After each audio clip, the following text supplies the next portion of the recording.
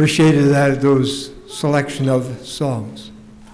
Turn in your Bibles to Acts chapter 1.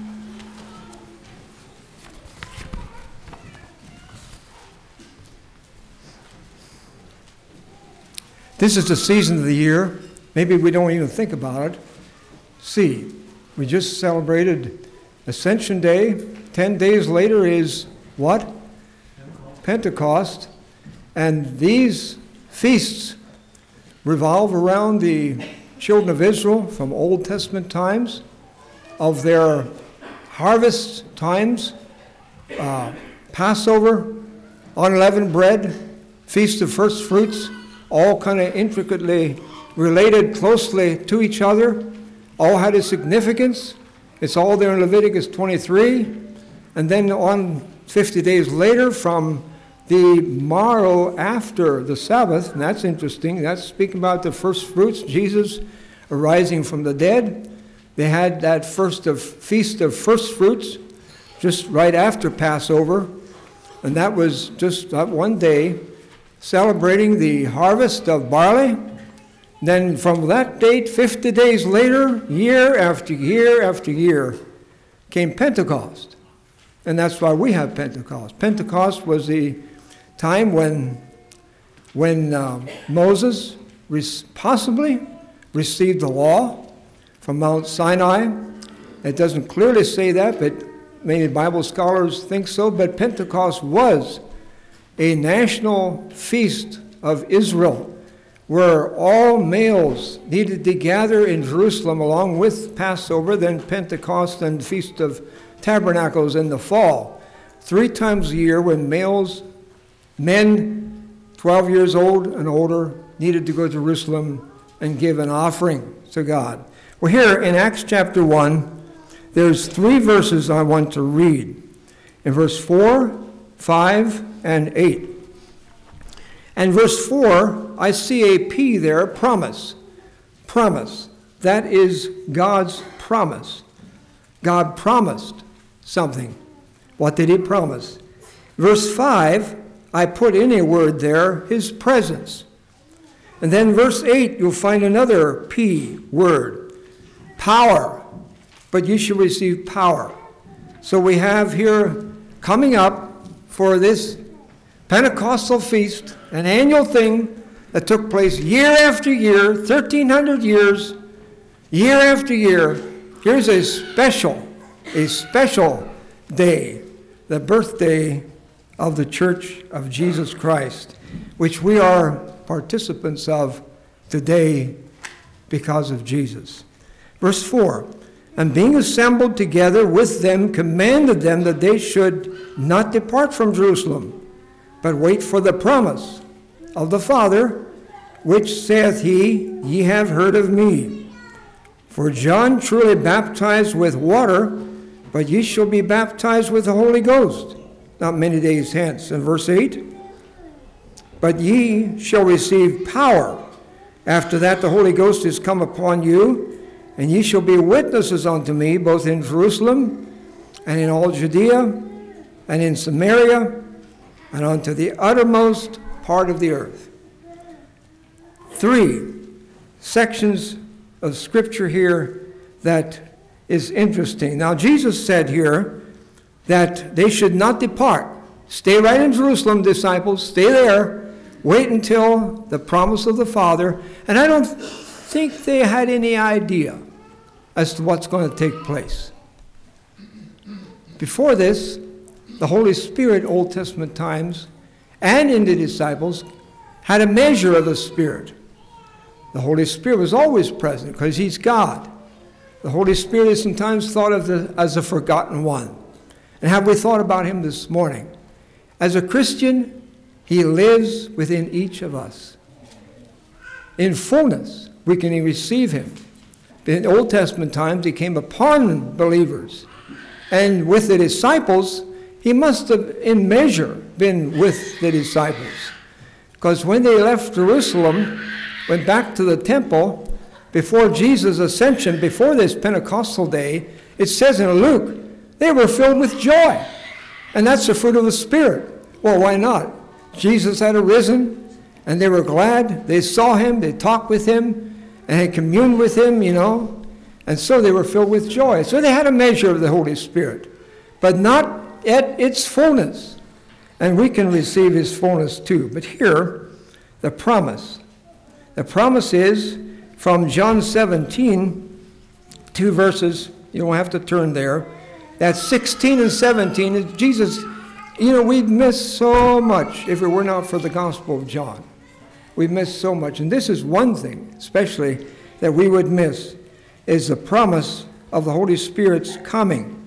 And I will pray the Father, and he shall give you another comforter, that he may abide with you forever, even the Spirit of truth, whom the world cannot receive, because it seeth him not, neither knoweth him, for he dwelleth with you. He dwelleth with you. See, they had a measure, and shall be in you. He's within each of us this morning as Christians. Isn't us, within us, as we walked in here to church, as we came this morning in our vehicles, as we go from here. The Holy Spirit, as a Christian, is within you. And if you want a fuller measure of him, open your life to him. Surrender. Faith. Believe in him. Confess your sins. Ask him to fill you. Filling of the Holy Spirit is something different yet than the baptism. The baptism, I think, is the initial experience of the Holy Spirit in one's life. The new birth experience comes along with a baptism, being brought in control of the Holy Spirit. Then the filling of the Spirit, as we see in the book of Acts, that happened after the Holy Spirit came, and that's something we can receive as well. We can be recipients. It seems Acts chapter 4 then, they were filled in Acts chapter 2, but in chapter 4 they were filled again. So it's something we need an ongoing experience with. Then we have the unction of the Spirit, or called also the anointing of the Holy Spirit. That is, I believe, a special anointing for you in your Sunday school classes. As teachers, you need an anointing this morning. Pray for an anointing. Pray for unction. I remember as preaching years ago, from that place there up to the pulpit, I often prayed, Lord, just anoint me. Give me an unction. All unction is what we need in preaching, teaching, in speaking, and in maybe witnessing personally. That's unction. We need an unction daily. It's something different yet than the baptism and the filling and so forth. It's unction or anointing. Praise God this morning for the Holy Spirit. He came just in time, exactly on the date. It was always that way. The feast of Passover, why Jesus died, and his feast of unleavened bread, very immediately following the Passover, Jesus was in the tomb, and the feast of first fruits speaks of Jesus' resurrection, because in Leviticus 23 he said that first fruit shall be done on the morrow after the Sabbath, and that's Sunday morning. And in John chapter, different places, and in Matthew 28:1, he arose the morrow after the Sabbath, exactly on time. And then 50 days later, the Holy Spirit came, and he was a part. It's so good that Jesus went. Jesus said so. It's much better. That way Jesus can be everywhere, all the place, all the time, through the Holy Spirit, all the time. And he can be forever with us, as he says. And he'll direct us, guide us. I encourage maybe our ministry to think about maybe preaching a series of messages on the Holy Spirit. There's so much to think about and talk about in this. Let's kneel together in prayer.